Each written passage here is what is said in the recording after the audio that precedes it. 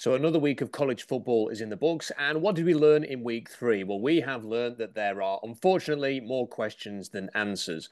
Nobody in this quarterback class is setting things alight. There are definitely some intriguing players, but intriguing is the extent to which we can go so far. This is not a group that is otherworldly, which has been portrayed in the media. Every single article that you see will talk about the great depth of the quarterback class. They'll talk about multiple options in the first round. This is a great QB class. And look, we hear a lot of this every single year, and it's been hyped up to the nines this year so far. But for a variety of reasons, this quarterback class is yet to really get firing. There's still time for that to change, but it has been a bit of an underwhelming start. It has to be said. And the future of the Seahawks, and boy, do they need a future after last Sunday, is not necessarily going to be waiting on a silver platter for them next April. There is time for things to change. I have to stress that again. There are good quarterbacks and there are good players at other positions as well, which are going to be available in this 2023 draft. But the narrative of this being a mind-blowing quarterback class has to be toned down. Let's start with Will Levis and what we saw from him in his game against Youngstown State. There is a legit chance that Will Levis is going to be the first quarterback taken. He seems to be the most pro-ready. The things that he does well are the things that teams are going to look for. He's got amazing physical traits. He's got a command of play action. His offensive coordinator is from the Shanahan tree. He's just gone over there. He worked with the McVay disciple who's gone to be the Rams offensive coordinator last year as well. And you can see that he works well in this system. He can go through progressions. In this game, you saw him go from one progression, two progression, three progression. He can check down. He can throw it deep. His throwing base is good. He's got a fantastic arm. He's got everything that you look for in an NFL quarterback. And the good is very, very good. There are just a couple of things which are going to hold him back. The first thing is the offensive line. It continues to be horrible. This was another 4-sack game. A reminder, they were playing Youngstown State, not Alabama. Another 4 sacks, lots of pressure. His first 2 third downs of this game both resulted in sacks. And the interceptions are a problem. He had 13 interceptions last season. He's already registered 4. One of those was a sack fumble against Florida. I'm not sure why it's been overturned. And look, people will talk about the interceptions and it will become a big thing for him. I've got a little bit more perspective on that than perhaps other people will. I'm not that concerned by the type of interception that Will Levis is throwing. A couple of them have been in the red zone, but I've seen him make really good red zone throws as well. In this particular game, one of them, he was looking off to the right-hand side of the end zone in the red zone, and he had to hold on that defender for a long, long time, then snap his neck round, and then throw almost blind to sort of a slant from the left. When you were doing stuff like that, it's always full of risk in the end zone because it's a quick turn and you're throwing without really looking. You're not really making a read at that point. You're just trusting that your receiver is going to be in the right place. And lo and behold, he wasn't.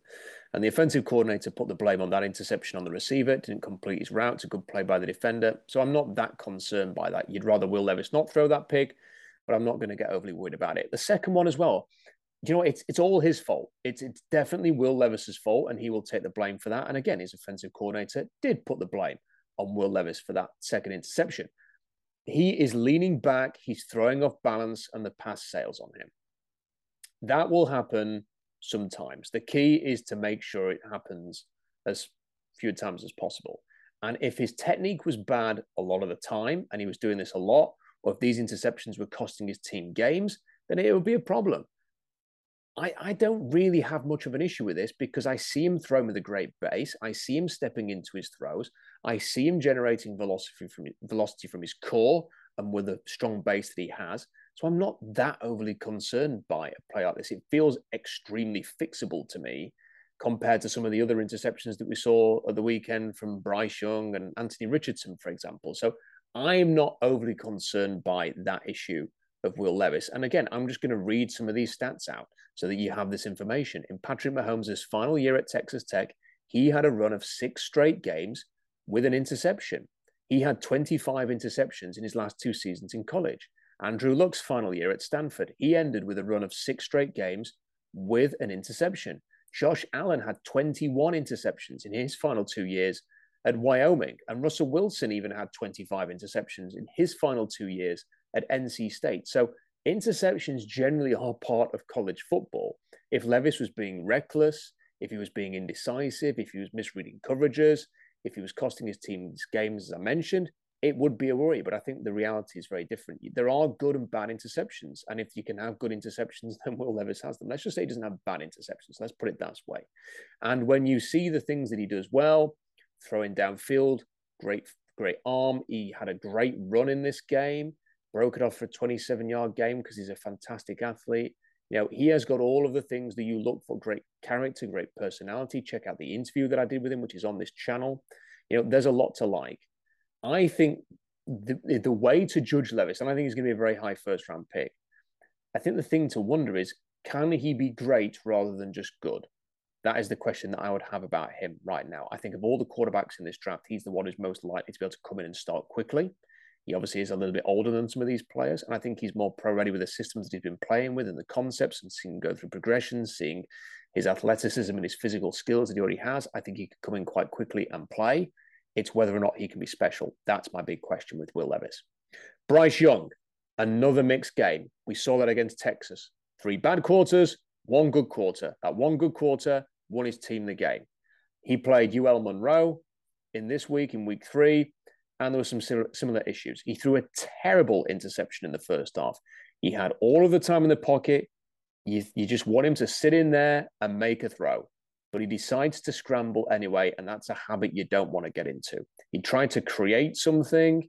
He just threw it downfield recklessly. I don't know what he was thinking, why he did what he did, but he just threw it up for grabs. It was nowhere near his receiver.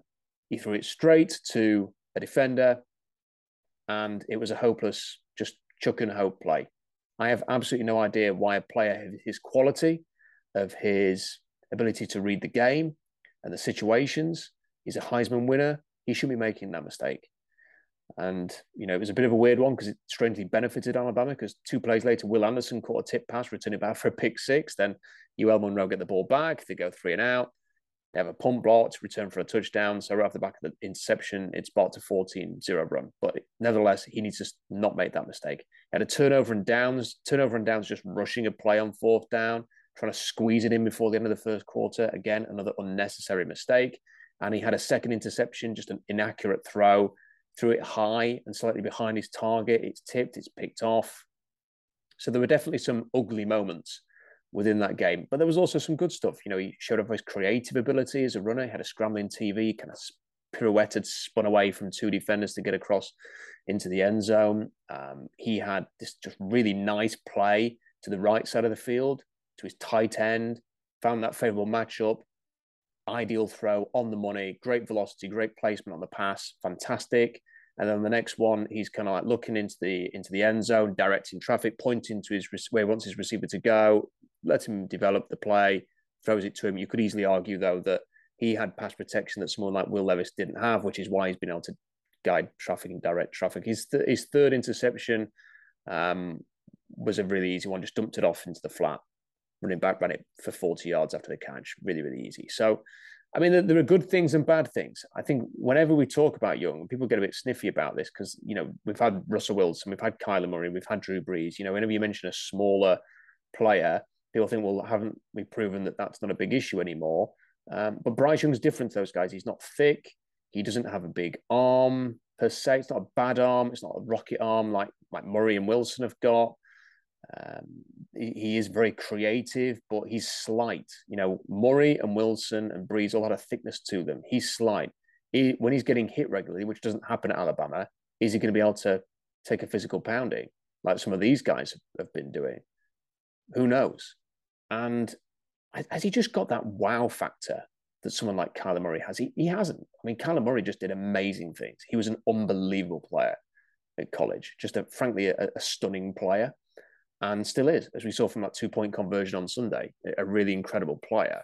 Maybe not the complete package, but unique skill set. And Young just lacks that. So I think he's better than Tua Tagovailoa at Alabama, but I'm just not sure that he's got the upside of Murray or Russell Wilson. So he's going to go in the first round. It's just whether he goes very, very early, and he might do if some of these other quarterbacks fall away. He may still go very, very early. Tagovailoa went in the top 10 after all. It's just a case of where does he fit into this when you've got physical beasts like Levis and CJ Stroud, we're going to talk about in a moment, who obviously are going to be in this draft as well.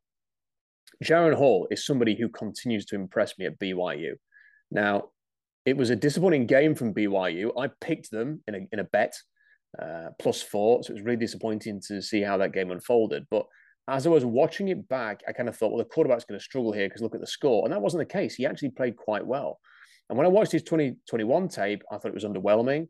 I didn't think he showed off a great arm. I didn't really like some of his throws. I've since been told that he was carrying a rib injury, I think it was last season. So that might have impacted him a little bit. In this game, his arm looked great. He was really firing in some passes there. He's very creative. He's mobile. He does throw with touch. The thing that I noticed with him is he kind of lofts his passes with wonderful touch into good areas, which was very similar to Russell Wilson at Wisconsin. I did sort of feel when I was watching him that was kind of a comparison I wanted to make. And look, it's a difficult comparison because Russell Wilson is Russell Wilson, but I kind of felt watching him that there was a little bit of that to it, in the way that he lofts those passes, those sort of mid-range passes, that sort of 20, 30 yards to the sideline. It puts some real air underneath it, just drops it in there to his receiver. And I really like that about him. Now, he's an older player. He's even older than Will Levis. He's going to be a 25-year-old rookie.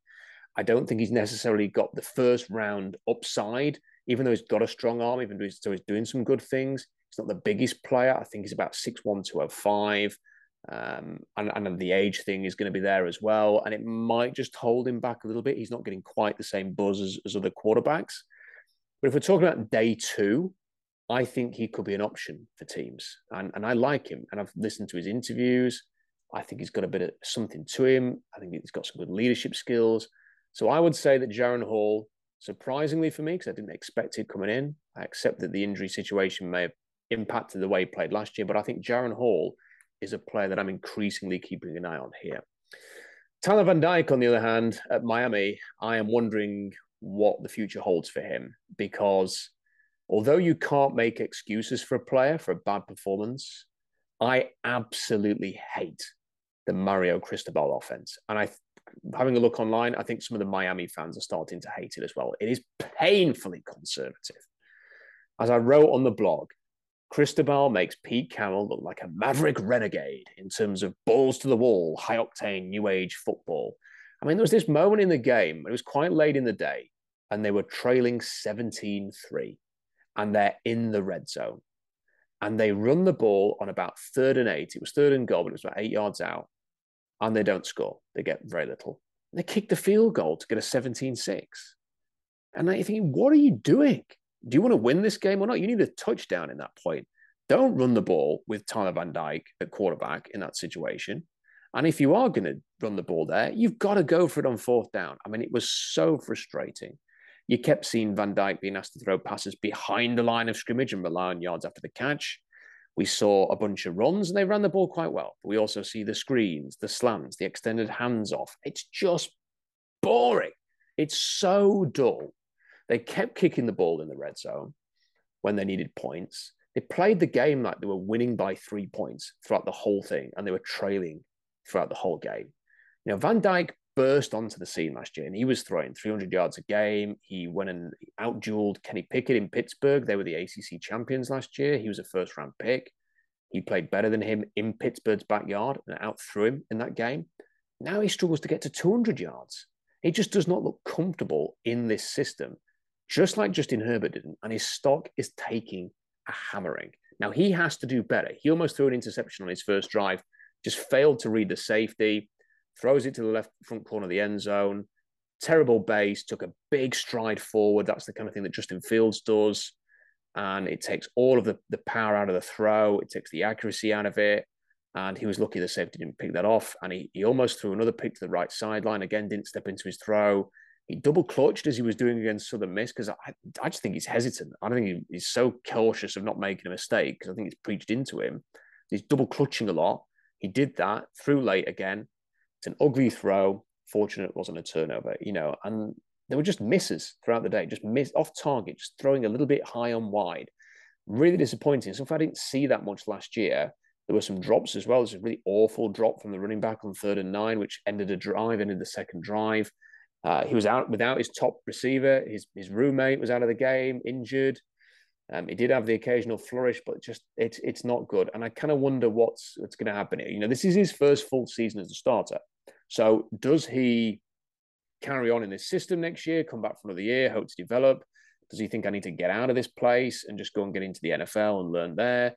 Does he transfer? I mean, look, I don't want to predict he's going to transfer at this stage, but he's not from Miami. He's got the real attachment to Miami. I think he's from Connecticut or something like that. So, you know, he could technically go somewhere else and play next year in a more pass-friendly offense. Who knows? But this is just not working for him. It's not suiting him. And, you know, it is going to hurt his stock. I still think he's a really good player, but he's not showing it right now. And you wonder what he will do next year, whether he transfers, stays for another year, or declares. I don't know. I think it's up in the air. CJ Stroud at Ohio State. Second cupcake game for him and for Ohio State in a row. Arkansas State last week, Toledo this week. Again, no issues here, no struggles, just an opportunity to show off. And he did. He flashed a wonderful piece of footwork to throw a brilliant post route to the first touchdown to Marvin Harrison Jr., who was fantastic in this game. He just looked really comfortable on play action. He drops, he sets and throws with accuracy, velocity, good base, everything that you want to see.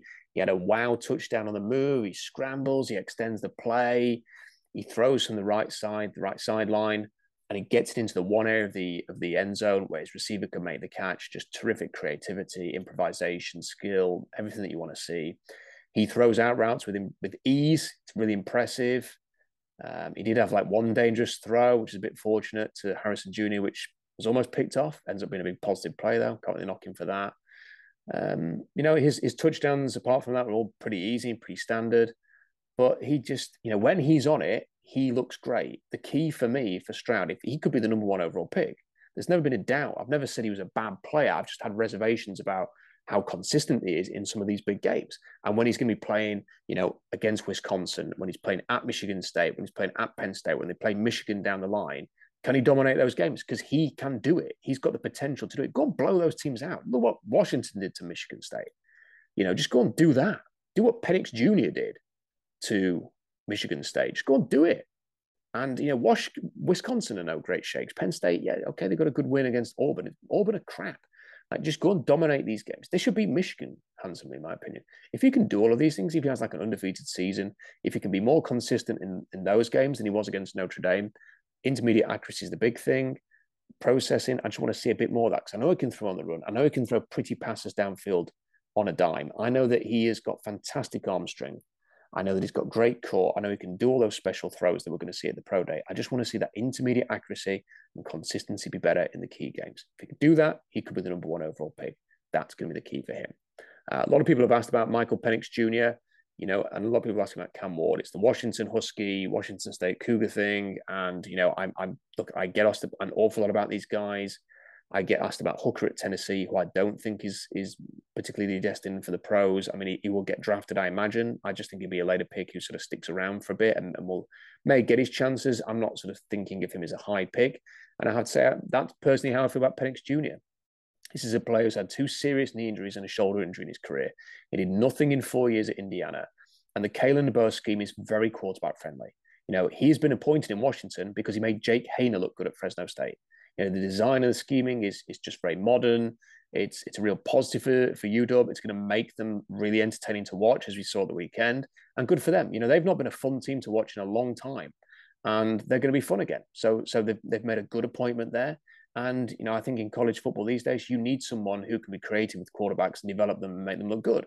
And that's what he's doing with Penix Jr. And fair play to the player and fair play to the coach. Is he a major pro prospect? I don't think so. Because, you know, again, he's playing a very favorable system. Last year, he had 4 touchdowns and 7 picks before he got hurt again. He's had those major injuries. He's playing in this system that does a lot of the heavy lifting, doesn't demand too much from him, a lot of one-read stuff. And yet, do you know what? When he makes that one read, when he throws the pass, it was very accurate in this game. Michigan State also had the worst passing defense in the entire college football last year, and it doesn't look any better. You know, they look like a team that was carried by Ken Walker Jr., and now he's not there anymore, and they don't look very good. I think at number 11 was a bit of a red herring. So, look, fun player. I'd just say enjoy Michael Penix Jr., enjoy Washington, have fun with them, but let's not get too carried away just yet about how high he may go in the draft or anything like that, because it's just very premature. And that brings me on to Anthony Richardson, who this may be the last time I talk about Anthony Richardson for a while, because despite all of the impressive physical tools, he just isn't ready for the NFL. He needs to focus on development. He hasn't thrown a touchdown pass yet, and he's now got 4 interceptions, and they're bad interceptions. He played very badly against South Florida for the Florida Gators. And this is the South Florida team who were 28-0 down in the first quarter against BYU 2 weeks ago. And I watched that game, and they were horrendous. And they nearly beat Florida in the Swamp. And Richardson played a huge part in nearly helping them pull off that upset. He had this really terrible interception on 3rd and 7, 12-16 remaining in the third quarter. He did progress to a second read, and yet I have no idea what he saw, because he just chucked it over the middle. He did not see a defender. He wasn't even hiding in the tall grass. The defender was just there, and he just doesn't see him, and he throws it straight to him. I have no idea what his mind is just frazzled at the moment, I think. Horrible mistake, and it turned the game on its head and just showed that processing that we saw in week 1 against Utah was just a complete mirage. And then as they were trying to fight back into it, Florida gets back into the end zone off the back of the running game, 7:58 to go, tries to throw a back shoulder fade to the left front corner of the end zone. Defender just read it, didn't get enough height on the ball. Defender gains position, intercepts the pass, and he just needed to throw that with more loft. And he doesn't, and that should have ended the game. But, they turned it over against South Florida, threw an interception of their own, which was stupid. Florida escapes with a 31-28 win.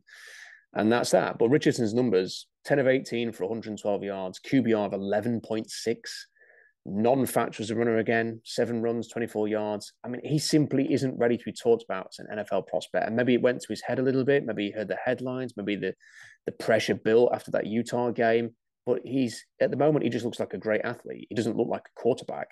And we've seen nothing in the last 2 weeks. I think he should be even on the pro radar. He's got the tools.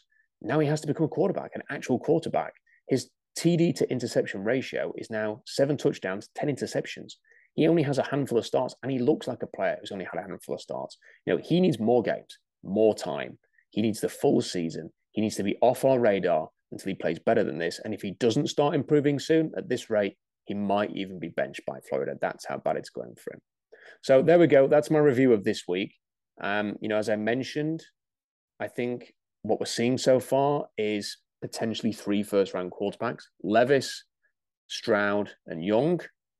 But there are more than 3 teams that need quarterbacks, and this is the problem that the Seahawks are going to have. And watching that game on Sunday, they need a lot of things. I think they need a lot of pieces, but they definitely need a quarterback. And as I look to this draft, I just think a bit of perspective is needed on the quarterback class, because it's hard to get them, and the numbers are not. There's not sort of 6, 7. You think there would be, listening to the media, quarterbacks that are going to go in the first round. And it's difficult to find quarterbacks. Ask the Niners and Trey Lance. They spent all that money on and picks on Trey Lance, and look what's happened. Ask the Colts. They go from one old quarterback to another year after year, and they're awful. Ask the Bears. They've not had a franchise quarterback in decades. It's an assumption that the solutions are going to be there in the draft and readily available. It's not as simple as that. And we're going to have to let this play out. We're going to need to see how high the Seahawks look like they're going to pick, because, hey, look, Denver don't look that great either. Maybe they'll give the Seahawks a good pick, although it's worth noting that Russell Wilson had some slow starts in Seattle over the years as well, so they could get better. But if it is going to be a high pick, how high? Who's going to declare? Can Tyler Van Dyke repair his stock? Can some other players emerge? Maybe. But right now I'm looking at a 3-horse race. And whenever there's only just 3, unless you're picking in the top 4 or 5, let's assume Will Anderson's going to go very early. I still think Brian Bresee, people are sleeping on him as a very, very early pick. If you're not in that top 5, it could get tricky. It could get tricky to get one. So we'll see how this plays out over the next few weeks. I'm off to Italy now, so probably not going to do any videos until I get back, which is going to be over the weekend. But I am going to be back in time for the college football slate this weekend, and I will have my usual articles and thoughts on that. I'll have the usual instant reaction to the Seahawks game against Atlanta. Might be a solo mission this week. I don't know if Robbie and Adam are going to be there, but we'll definitely do something off the back of that. Just a plea, if you haven't already, subscribe to the channel. Help me out in that regard to get those subscription numbers up. They are growing steadily. Let's get them higher than they are right now. Give the video a like and spread the message. SeahawksDraftBlog.com for more analysis on the Seahawks and this huge draft class that is going to be so important for the Seattle Seahawks. Until next time, bye for now.